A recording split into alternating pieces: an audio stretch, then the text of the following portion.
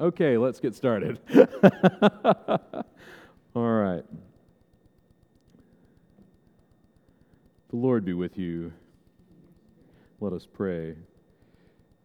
O God of peace, who has taught us that in returning and rest we shall be saved, in quietness and confidence shall be our strength, by the might of your Spirit lift us, we pray, to your presence, where we may be still and know that you are God, through Jesus Christ our Lord.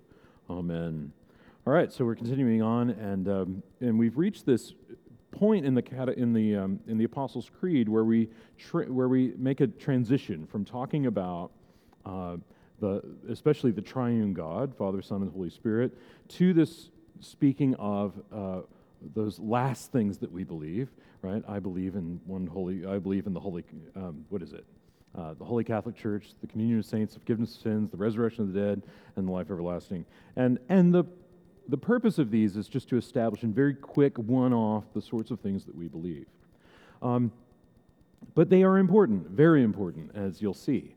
And one of the things that's often very comforting or potentially a challenge about studying Anglicanism through the lens of this catechism is this idea of the church that is a bit different from what many have experienced in the past. And so I want to kind of prep you by saying, well, that's part of it, and so you got to kind of get that in your frame of reference. But as well, I feel the need to say that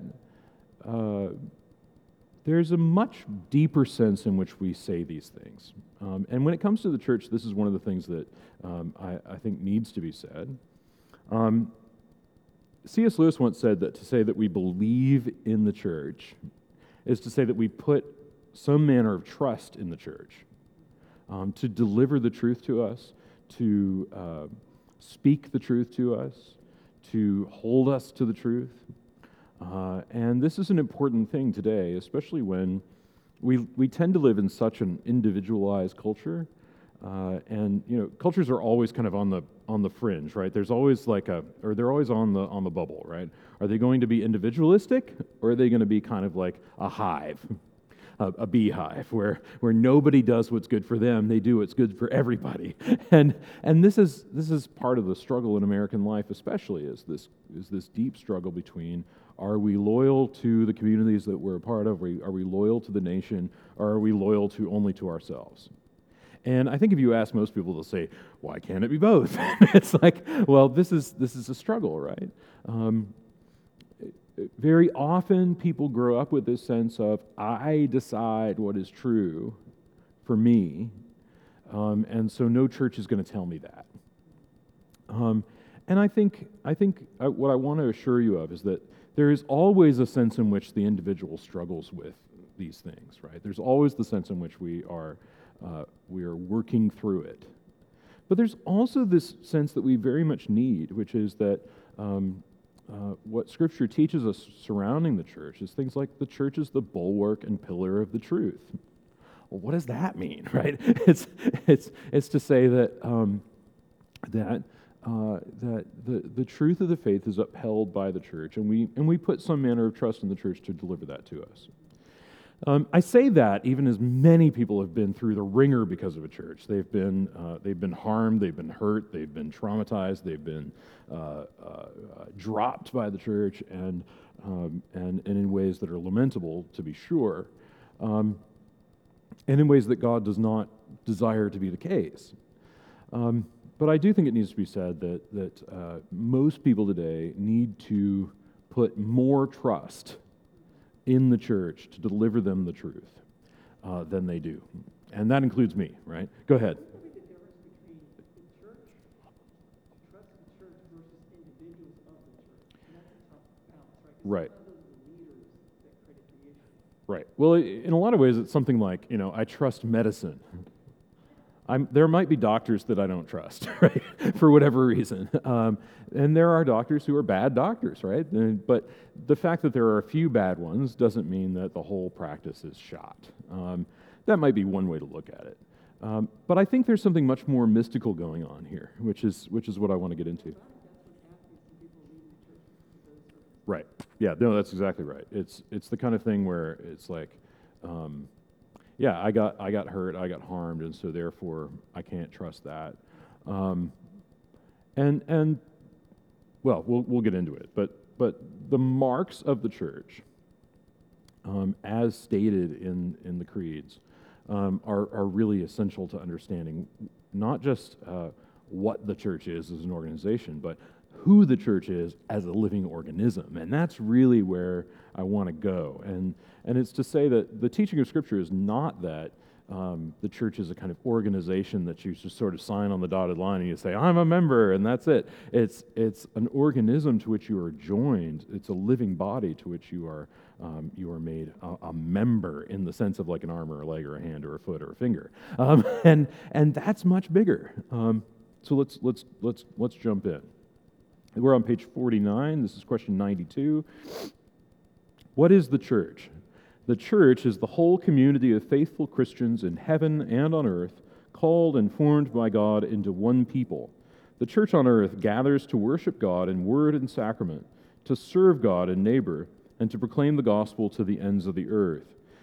The church is the whole community, so this is an important part as well, is that the church does not exist in parts, sort of scattered parts. The church exists as a whole community, and one. So the church is one. This is one of the marks of the church. This is the very first one. It's one. Now, we'll say more about that. But it means that the church is whole, and it does not sort of break down. It's really what Paul says in Ephesians: one Lord, one faith, one baptism, one God and Father of us all, who is with all and in all. And he goes on about this, speaking about the unity of the church, because the unity of the church is founded upon the unity of Christ, who is one. Again, one Lord, one faith, one baptism. Now, this is really hard to grasp, and I want to say more about it. But if that's true, then why do we have a church on this corner, and a church on that corner, and a church over there, and a church over there, all of them professing different things, all of them having their uniqueness and all of that? And it's there that I really want to start to put forth the challenge and put forth this question, but we'll get there. But first, the church is the whole community of faithful Christians in heaven and on earth. So the way we normally conceptualize it is, well, the church is just those people who happen to be walking around and happen to be alive, and that's it. And we don't know anything about the dead, and what do they matter, and so on and so forth. Well, no. One of the essential things in the way Anglicanism sees the church is that the church is all faithful Christians of all time and forever. And in fact, we owe them something. We owe them the maintenance of that faith. We owe them the proclamation of that faith, and so that's an important thing as well. Called and formed by God into one people. So, who makes the church? Okay, this is like an essential thing. It's like, who makes the church? God does. We don't make the church by simply saying, "Oh, isn't it great that we agree and we're on the same page? Isn't that wonderful?" And then we say, "Okay, so we're a church now. Isn't that great?" And then that's it, right? And I think there's a lot of that, and I've seen a lot of that in kind of church planting. It's something like this. It's in joining a church, I need to find a church that aligns with what I believe already. Okay. And so I'm going to jump into that, and then I'm going to find one that most closely resembles what I believe. Okay? And listen, I get it. We live in a weird American system where everything's voluntary. You get to join whatever church you want, and nobody's sitting there saying you must. No one's doing that. There's not a state church. There's no church has a privilege. I mean, it's all of that. But I think we need to rethink it just a little bit. How does this work? Well, God forms this community of Christians. God forms the church into one people. And we can say how that works. The church on earth gathers to worship God in word and sacrament. So this is the first word that I really want to impress on you when we talk about the identity of the church, is this idea of gathering. The name ecclesia in Greek, which is the name for the church, and if you wonder, how did we get church out of that? and it actually is etymologically tied to this ecclesia kind of. You will know that in French, the the term for church is eglise, right? The term for church in Italian is chiesa. Well, as it gets mixed into Germanic, you get this Kirche, right? Church, Kirch, church, right? And so it is tied to this word. The term ecclesia in Greek is a pre-Christian term, and it was used to describe the gathering of the democracy in Athens. So all those that gathered to take counsel together in Athens are called the ecclesia, the gathered group who makes decisions together, who elects leaders, things like that. They're gathered. And it would have been about, in the time of Athens, would have been about 5,000 people. Well, here's the fun part, right? Early on in the church, you get this kind of number. It's like, wow, 5,000 people or 3,000, right? It's right in that realm. But the church has this identity of being gathered together, right? Gathered from the nations, gathered from all over. One of my favorite terms for this comes, I believe, from, and you'd have to check me on this, golly, I can never remember the author, but it's one of these kind of like Southern Catholic authors who says, the best definition of the church is, here comes everybody. And it's very true, right?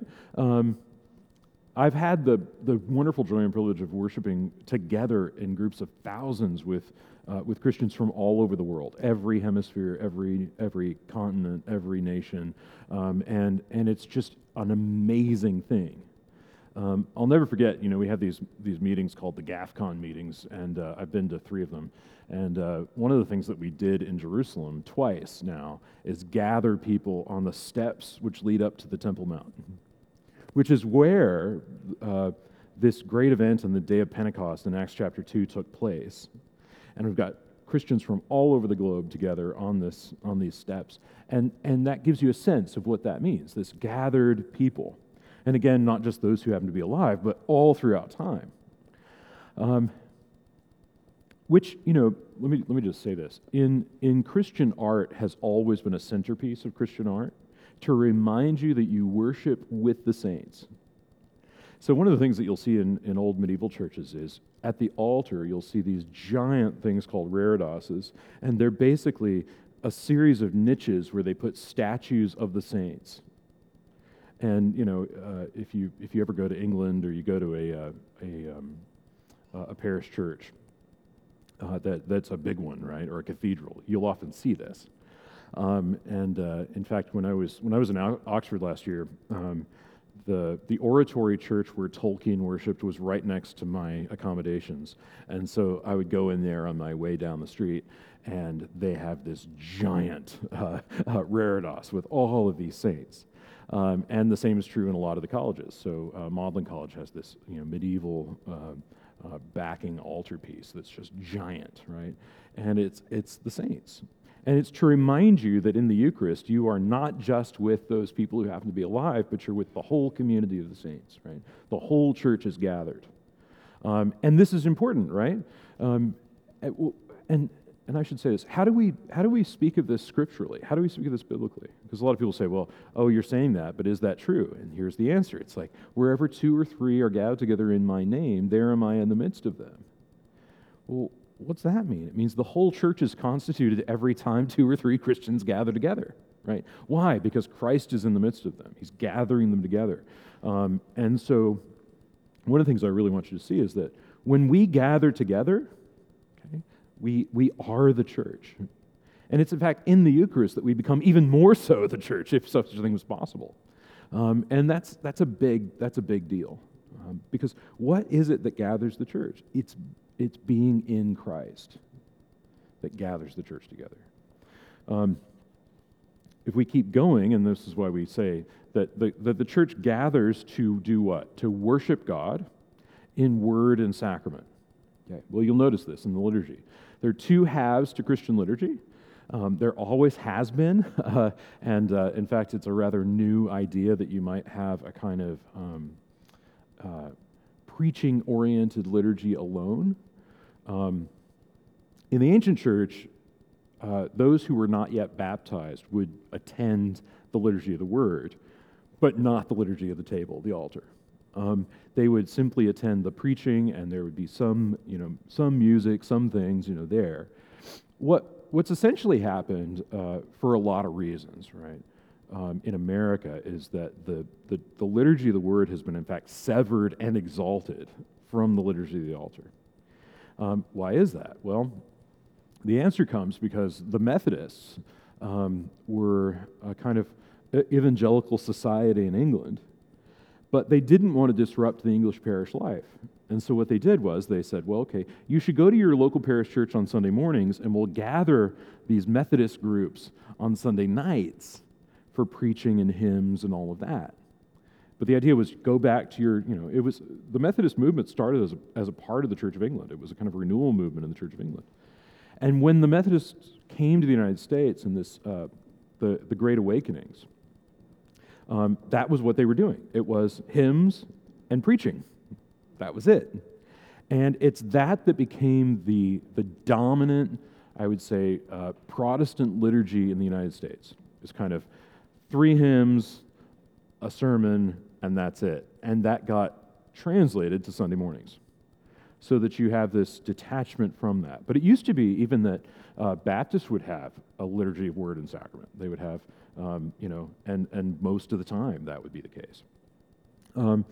I would also say, too, that one of the things that's very new that's a return or a revitalization, has been this idea that Christians ought to be receiving the Eucharist more regularly. And that is universal, so whether you're Roman Catholic or, in fact, I think the only people who have maintained, and they would be very proud of this, they are very proud of this, the only people who've maintained regular Sunday communion are the Orthodox throughout this whole thing. It's like, they just never gave it up, and good for them, right? If you ever talk to an Orthodox priest, they'll just say, well, whatever we do, we've been doing it for 2,000 years, and, it's always been that way, and that's a pretty substantial claim, actually. So, but one of the things I want you to see is that it was very rare that Christians would receive communion of any stripe, whether you're a Baptist or an Anglican or Roman Catholic. It was kind of considered to be once a year, twice a year, 3 times a year, 4 times a year. That was it. But what's been revitalized, and this is actually coming to be the case in many, many churches, is this understanding that word and sacrament have to be the form. Why? Well, primarily because it's what we see in Scripture, right? Think about following the baptisms on the day of Pentecost. What are we told of the ancient church? Well, they devoted themselves to the apostles' teaching and fellowship, to the breaking of bread and the prayers. And I would actually say to you that this Acts 2:42 actually is probably the most early description of Christian liturgy that exists. Why would I say that? You don't often think of the verses like that as being descriptive of Christian liturgy. Well, think about it. Just for a moment. What does Christian fellowship subsist in? Potlucks? Pick-up basketball games, right? Like, no, it subsists in the communion of the saints. It consists in the Eucharist.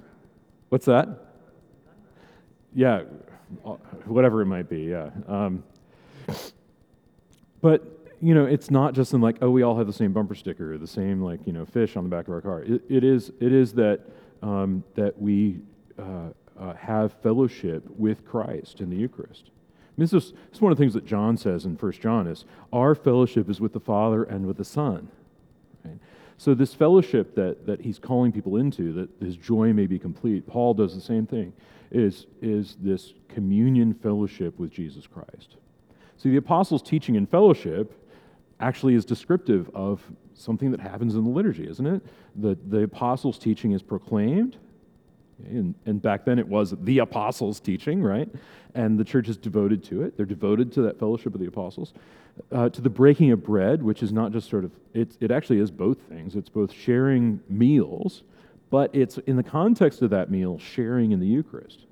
Because in the early centuries, actually really in just the first century, There was continuity between these meals that Christians shared together and the Eucharist. They were one and the same thing.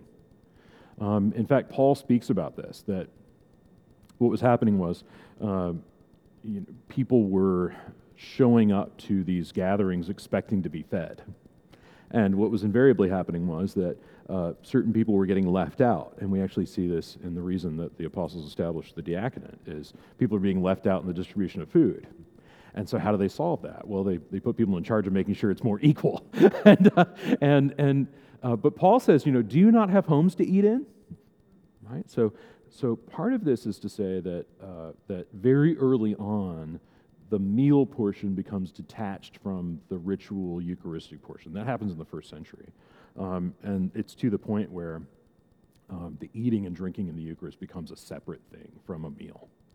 But that's to say that this breaking of bread is explicitly, and I want to say this strongly, it's explicitly Eucharistic. Right? It's not just a reference to eating together. And finally, the prayers. And the prayers have always been considered in Christian liturgy to be a part of the liturgy of the table, not a part of the liturgy of the Word. And in fact, it's still this way in the Eastern Church, and it's still this way in the Western Church. The liturgy of the table begins with the prayers of the people, essentially.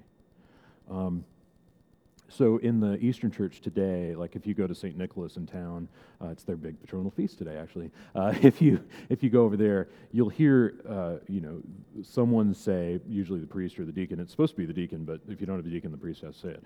The doors. What does it mean? It means kick out the catechumens. They can't watch this part because they're not Christians, right?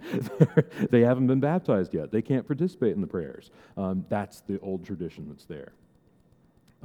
So all of this is to say that these are the things that bind Christians together. But I'm going on too long about this. To serve God and neighbor, right? What's the great commandment? The first and great commandment is this: love the Lord your God with all your heart, with all your soul, with all your mind. And the second is like it: you shall love your neighbor as yourself. We're reminded of this every single Eucharistic liturgy as Anglicans. This is right in front of you. I should say, though, it's classically in Anglican liturgy been a stand-in for reciting the Ten Commandments. So it used to be you got the Ten Commandments, and we still do that in Lent instead of reciting the summary of the law. But the summary of the law is important, and I think we need to put it front and center.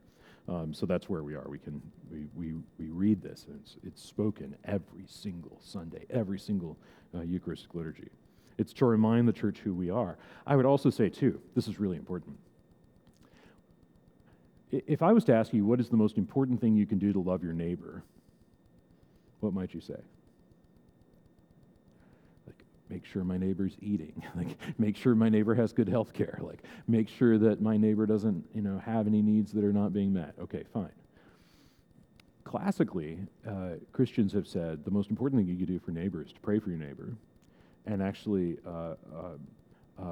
see your participation in the Eucharist as an evangelical act on behalf of your neighbor, which may be just a new way to cast it. But consider what we talk about, right? It seems like it's a very insular activity. How are we loving our neighbor when we're cooped up in a church and our neighbors are outside, right? Well, I think what I would say is that the Eucharistic life of Jesus is given to the church for the fueling of the mission of the church. And so we come here to be able, by God's grace, to serve our neighbor better. And that's something that we have to be reminded of constantly, is that one of the great ways to think about that is you may have heard Roman Catholics call the Eucharist the Mass. And it's a reference to being both a meal, but also this word of missa, sending. So the idea that's there is, and the reason you get that name Mass is at the end in Latin it was always ite missa est, which means that's the dismissal, right? And the literal meaning of ite missa est is this is the dismissal. What does it mean? Well, it means you're being sent out from the church.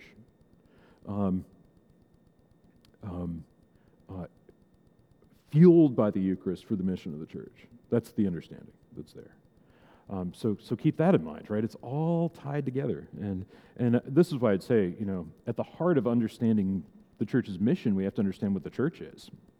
If we don't know what the church is, then mission is hindered by that. And I'll say more about that. And to proclaim the gospel to the ends of the earth. Jesus establishes the church to proclaim the gospel to the ends of the earth, and this is how it works. It's not, it's never individual Christians kind of going to the borders and undertaking these missions. There are always groups going out.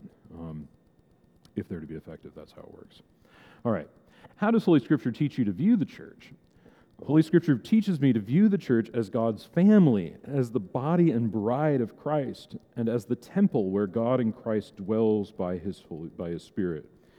So there's a lot going on here, but Holy Scripture does teach these things, and if you want to look them up, you can look up the references there. But the Holy Scripture teaches me to view the church as God's family.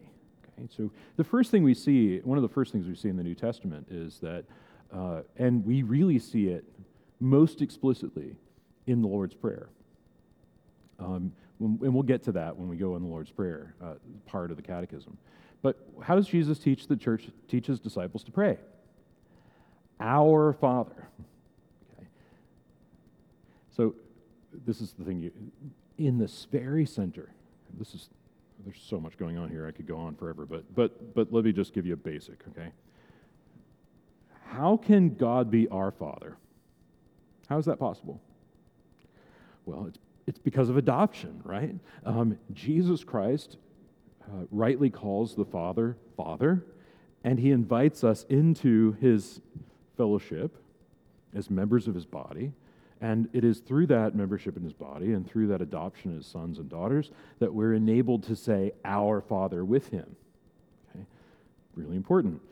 So there's a family relationship going on here, the Father. And in many ways, and I want to highlight this, this is almost written into the kind of human code of how we think about the world and society and how we think about God. Everybody's got something like this. Everybody. I mean, the Egyptians had Osiris, right? Osiris is the kind of father who is it Osiris, or is Osiris the female? I can't remember. Anyway, there's a father figure, right? And the father figure is always kind of remote and always kind of not terribly involved. But what do we see in Judaism and then in the New Testament? We see that the Father is actively interested, actively involved, wants to know you and me. And this is a big deal. The way that this switches. God's family. So there's an understanding of a family. Furthermore, this is prevalent in the Psalms too. The psalmist says that the Lord takes the solitary and sets them in families. So this is an understanding that every Christian is a member of the family of God. Furthermore, as the body and bride of Christ, so there's two parts here, right? What happens when a man and a woman get married? Jesus talks about this. So does the Old Testament. The two shall become one flesh. So how many bodies of Christ really are there? Well, there's one body of Christ, but I think we can talk about it in three different ways. We can speak of the risen and ascended body of Christ, we can speak of the body of Christ, the church, and we can also speak of the body of Christ in the Eucharist. And actually, in reality, those are the same thing. So this is an important concept to get, which is that there's actually continuity in the body, and we speak of the body of Christ in these three ways, but there's continuity there. The bride of Christ. Paul, of course, speaks of the body of Christ as the bride of Christ, and Scripture is replete with this kind of language throughout. And Christians have understood things like the Song of Solomon to be a love song for the bride, and they have interpreted it through the lens of the gospel, and seen it in that typological sense of casting forth this understanding of the bride of Christ. So all of that is there, right? That's why the church is called she, right? In feminine terms. And it's not to say that the church is a woman, it's to say the church is feminine, right? And if you're confused about that, because, confusion seems to be in the air these days, to be feminine is what?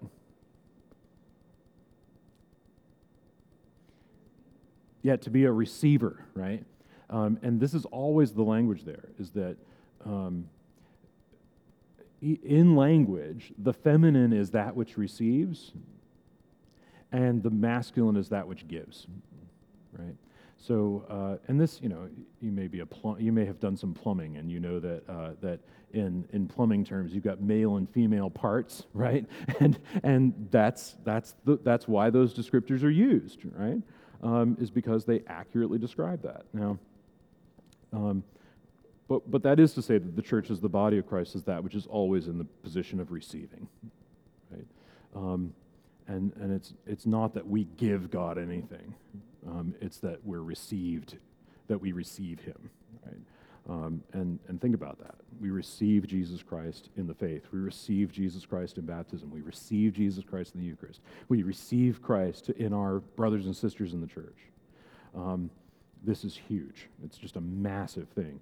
Basil the Great even goes on to say that the posture or the character of every Christian before God is that of a female being. Why? Well, because we receive, right? It's not to say male and female. It's to say masculine and feminine. This is kind of an important, really important concept. Okay.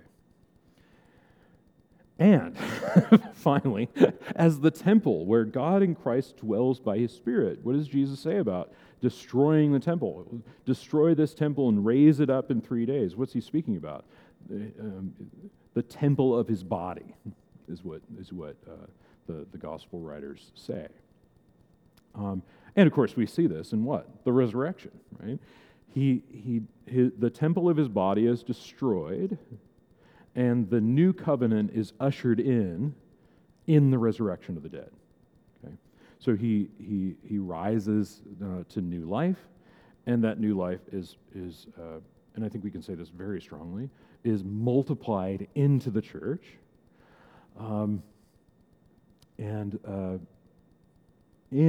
to such a level that that Christians understand that the church is the temple of God. Why? Well, because God indwells it. And I want you to understand this because it's really important. The temple in the time of Jesus, walking the earth, was a shadow of its former self. You may remember that when David begins the building of the temple and when it's complete under Solomon, there's great hubbub about welcoming the ark into the city of David. This is when David dances before the Ark of the Covenant. It's a major moment. What's going on is that God is now dwelling with His people. Well, fast forward to about 597, right? What happens in that year? Well, the Babylonians sack the city of Jerusalem, and somewhere or other, the Ark of the Covenant gets dragged off. And the descriptions of the temple, the first temple, is that there had been a cloud of glory, this kind of Shekinah glory that had covered the temple. And not only that, but pillars of fire, and it was a very mystical place, like lots of wild things going on, and a very dangerous place to be, actually, but far more mystical. When they come back, maybe 60, 70, 80 years later, and the temple's rebuilt, it is a building. That's it. Now, sacrifices are done there. There's a Holy of Holies, but everybody gets, and everybody should understand, that it is not what was there before. Why? Because God is not there. God has left the building. And in fact, in those days, they were waiting for the return of God, not in the Ark of the Covenant, because most of them assumed that it had been destroyed, but in the Messiah. So this is a major theme in the New Testament, is that even though the people have returned from exile, they are still exiled. Because it's not that they're exiled from their homeland, it's that they're exiled from God. And that's a major theme, right? And of course, following the New Testament, and in the time in which the New Testament's written, half of it, I think, the temple's destroyed by the Romans. And so ever since, Judaism has been a religion without the temple at all. And the church has taught that, and has used the language of temple for not only the buildings where we gather. In the ancient church, they didn't call the building the church. The church was the body. They actually called the building a temple. This is really wild, is the temple. When they were able to start building, dedicated buildings. They would often call them basilicas too. This was kind of another term. But the basilica was a Roman idea, right? There were basilicas in pre-Christian Rome, but they were places where these gatherings took place, right? It's a place of gathering, right? Okay, I'm going on a long term, but this is to say that what makes this church holier than the Second Temple, I would say that strongly, is the dwelling of God by His Holy Spirit in the church, and the dwelling of God in the Eucharist in the church. And that's why we keep that candle burning there above the tabernacles, to be reminded that the presence of God is in the church. Okay, you ready for the next part? Why is the church called the body of Christ? The church is called the body of Christ because all who belong to the church are united to Christ as their head and source of life, and are united to one another in Christ for mutual love and service to Him. Okay. Just a couple things here. Both in Romans and 1 Corinthians, as well as Ephesians, you have this language of the church being the body of Christ. You also have this language of those members of the church being united to Christ as a living head. Okay. We can all sort of say that easily. Christ is what? The head of the church. Okay. What does this mean? You kind of have to put yourself in an ancient mode to get this, because it's a little different from how we think about a head, right? We think about the head as like, oh, that's where the thinking happens. In the ancient world, it kind of does. It kind of means that, but not entirely. You actually do some thinking with your heart too in the ancient world. The will is not here; it's here in the ancient world. But I think it suffices to say that the capita, the head, is what directs. It's that which leads us. Okay. And we know this language, right? And probably the best way that I could describe it in kind of modern terms is that every state has a capital. The nation has a capital, and they're spelled differently, you know that. But what is it? It's the head city, right? It's the place where the administration happens. It's the place where decisions are made. It's the place where the leadership is. It's the place where the king lives. It's the place where all the stuff happens, right? And everything else gets its identity and gets its marching orders. That's a much better way to see that. That's what it means for Christ to be the head of the church. And source of life. So I think it's pretty obvious that if your head gets cut off, what happens? You're dead, right? And in the ancient world, the head was the source of life. And that's important too, is that the source of the church's life is Jesus Christ, her living head. All right. And are united to one another in Christ for mutual love and service to Him. And this is essential because I've noted this a little bit this morning already. The way many people see the church is like, oh, we agree, so therefore we're the church. And they see Christian fellowship as a collection of binary one-to-one relationships. Right? It's like, Joel and I share the faith. I share the faith with you, and therefore we're the church. And we're joined together one-to-one, and therefore have a fellowship. No, no, no, no. The way the New Testament describes it is, I am in Christ, and you are in Christ, and you are in Christ, and therefore we're the church. You see? We are joined to Christ, the living head. It's not our agreement that establishes the church. And that's a very hard thing for Americans to get, because it's like, wait, hold up. I'm joining this church because it most clearly reflects my beliefs. How is it that that's the deal? And I want to talk about that. I would also say, too, that the reason that we're united together, and what, in fact, makes us able to love and serve one another, is the grace of Christ operating in His church. Christians have often tried very hard to love one another with disastrous results. What is it that fosters the familial love of the church? What's the grace of Jesus Christ operating in the church? So that's a big one. All right, let's go forward to the next page. And I'm going to see if we can wrap this today. I'd love to do that, but I have it's almost 10:30 already, but we'll try. What are the marks or characteristics of the church? The Nicene Creed expands upon the Apostles' Creed to list 4 characteristics of the church. It is 1, holy, Catholic, and apostolic. Here we leave the Apostles' Creed for a little bit just to go into the Nicene Creed, because the Nicene Creed contains these 4 marks of the church, and they're important, and we're going to go through them. But they are that the church is 1, holy, Catholic, and apostolic. So if I ever ask you, what are the 4 marks of the church? Or if the bishop asks you, what are the 4 marks? You say 1, holy, Catholic, and apostolic, and you get a gold star, and everybody oohs and ahs, right? Because you're so smart.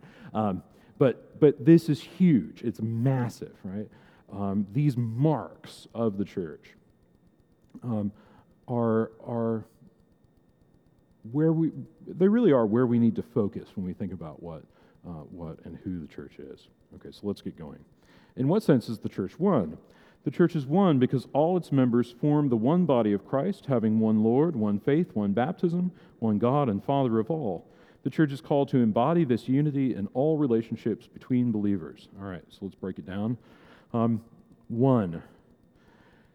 All of this is to say that though there may be many churches, lowercase c, there is one church, capital C. Okay. And I will say this. The church's identity, you and I had a conversation a little bit about this last week. There's always a struggle here, because following the Reformation, and indeed before the Reformation, there were lots of battles about this. Okay, so what defines the church? Is it the juridical structures, all of the kind of machinations that exist, all the kind of laws, canon laws, etc.? Because if you're a Roman Catholic, that's where you line up. You just say, well, the church is defined by these structures, by these formal relationships, by communion with this particular bishop, right? And Anglicanism takes a bit of a classically, Anglicanism always winds up being comprehensive. There's another thing that happens in the Reformation, which is to say, no, the church isn't visible in that sense. I think you can't just sort of look it up and say, well, who's there? The church is invisible, meaning you never know who the real Christians are, and so don't bother to find out. It's basically like whatever is here, whatever we see is almost like classic Anabaptist theology is essentially this. The church is a parody of the real thing. The real thing is in heaven. Whatever is here is something we can't see. We can't really know who the real Christians are ever. Okay. Anglicanism takes a different tact. Is the church visible? Yes. Is the church invisible? Yes. Right? Why? Because the church is sacramental. So we should expect that the church will reflect both the visible and the invisible. So how do we know who the Christians are? Well, we look in our baptismal records. Quite brutally. It's like, yeah, well, that's it. What's that?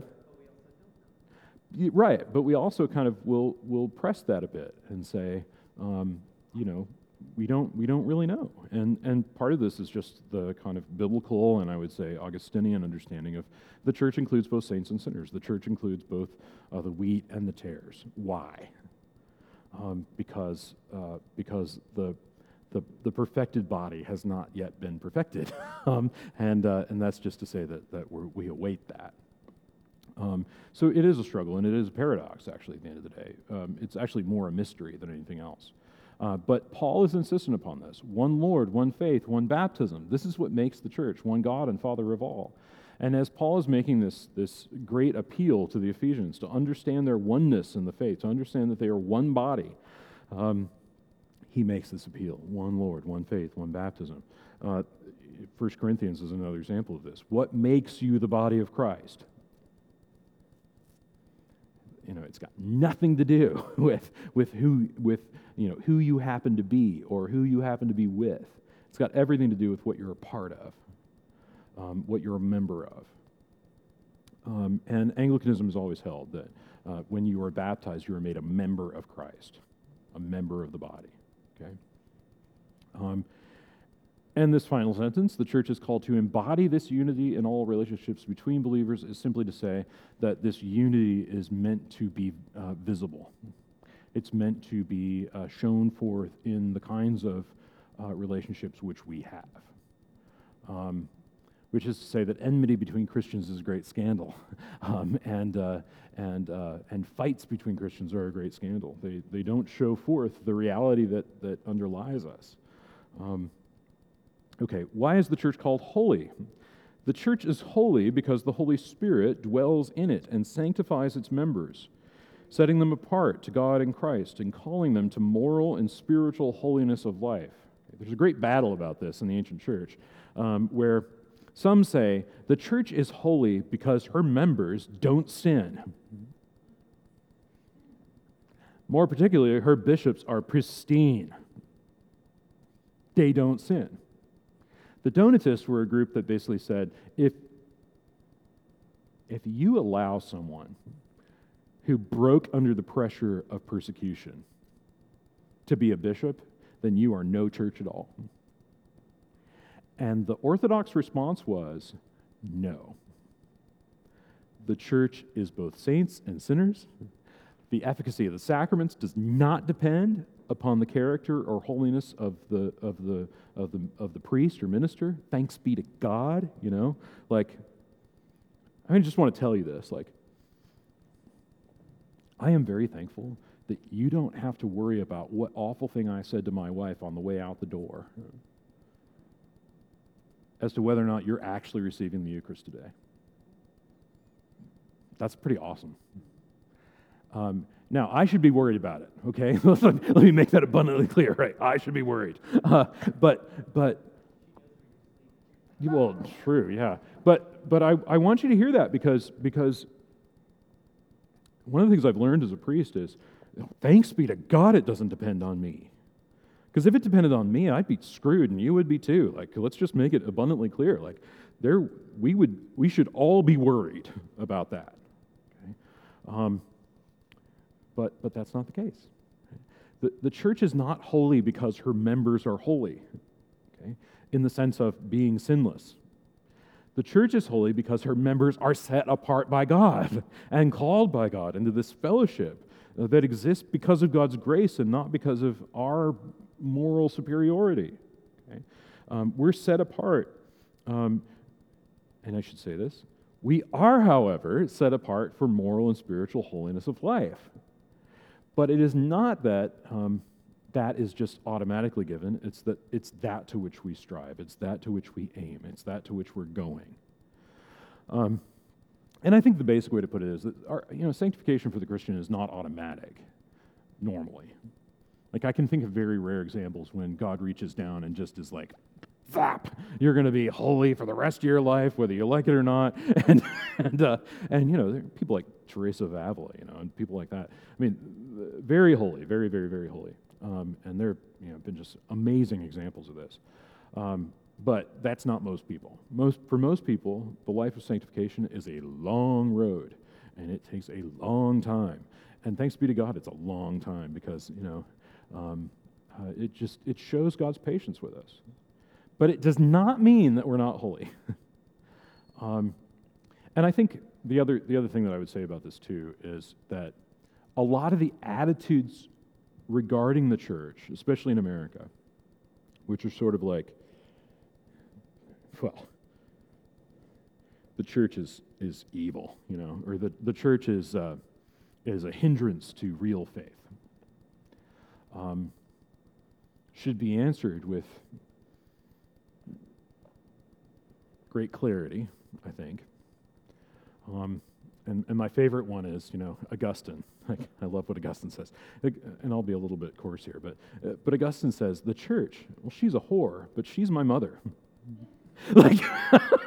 And I've always loved that because it's just the truth, right? Like, I can look at the church and say, she's a stinking mess, but she's holy. The church is a disaster, but she's my mother, right? There are things about parish life that drive me up a wall. Not as much as they used to, but they drive me up a wall still. And I can just say, she's a mess, but I love her. She's my mother. That'll never not be the case. And part of it too is like, if you've been mistreated by the church, it's like, well, you've probably been mistreated by your mother too, but it doesn't mean she's not your mother, right? Because we forget who the sinner is in this equation. This is the big crazy part, right? Is that, most of the time in human life, it's the man who screws up in a marriage. And I'll just say most of the time, that's it. Now, it's not always the case, but sometimes it is. And so we're a bit shocked by this kind of language of, Christ is the faithful one. But in Scripture we see this, right? I mean, you really want the straight skinny on this. It's the prophet Hosea. It's this language of the church is a wandering wife. God's people are a wandering people. They're yeah. It's yeah. Very accurately reflected by Song of Solomon. Yeah, sure. Essentially about Arab girl Yeah. wandering around a Yep. symbol looking at Yeah. looking for the husband she cannot find. Right. And it recurs all throughout Scripture. It's this God saying, "I am Israel's," and in Hebrew it's Ishe. I am her husband. And in Isaiah there's language of, I will call her married. Right. It's just constant throughout Scripture. I would remind you too that. One of the things that we think about in Advent that comes out as a major Advent theme is John the Baptist. What does John the Baptist call himself? The friend of the bridegroom. Do you know who the friend of the bridegroom is in the ancient world? The friend of the bridegroom is like the chaperone for the bride prior to the wedding. It's usually best if the friend of the bridegroom is the bride's brother. Because what does the friend of the bridegroom do? The friend of the bridegroom assures the groom that the bride hasn't gotten any trouble prior to the marriage. So he's like a surety on the purity of the bride. That's what John's calling himself. Now, John is calling himself that, understanding that the bride is tainted. Yeah? He knows she's tainted. But that's what he's doing. He's calling the people to holiness. And he said, prepare the way of the Lord. Make straight paths in the desert, right? That's the language of John the Baptist, is calling the people to repentance. And that's how he prepares the bride for marriage. Not by procuring her holiness and her perfection, or her virginity for that matter, but what? Calling her to repentance. Okay, so that's a really good Advent theme. All right, I'm gonna knock the next two out really quickly, and then I promise we'll go back to them next week. But at the risk of drawing Father Canary's ire, I'm just going to do this. Why is the church called Catholic? Kata holos in the Greek means simply this: according to the whole. Kata means with, or according to. Holos, I mean, come on, that's easy. This is like my big fat Greek wedding. Holos means whole, okay? Kata holos means according to the whole. And Catholic means, quite simply, that which has been taught always, everywhere, and by all. It's according to the whole of the church, not only geographically, but according to time, space. What is common to the whole church is that which is Catholic. Okay, so I want to say that. You might have heard the word universal. I don't like that translation because it simply means like, well, it's got bad connotations, right? Kata holos means according to the whole, okay? So that which is Catholic is that which has been taught and received always, everywhere, by all. This is the great church father Vincent of Lorraine makes this comment. He says, I've traveled throughout the whole world, I've traveled throughout the whole church, and if you're wondering what Catholic means, this is what it means. Always, everywhere, and by all. So that's a great definition. That's from the I believe it's the 4th century. Yes, time, I'm getting there. Apostolic. Apostolos is one who's sent with a message. It's the same word where we get the word postal service, right? And I'll simply say this, you tamper with somebody's mail, what do you call it? Mail fraud. It's a federal crime. It darn well should be, right? The apostolic message is unchanging. The apostles have no prerogative to alter it. They are sent out into the world like the mail with the message of the gospel. They have no prerogative to alter it, change it at all. So the apostolic message means not only that we're sent to the ends of the earth, but that we have a message that's unchanging. Okay, we'll revisit the last two next week. Thank you. Yep.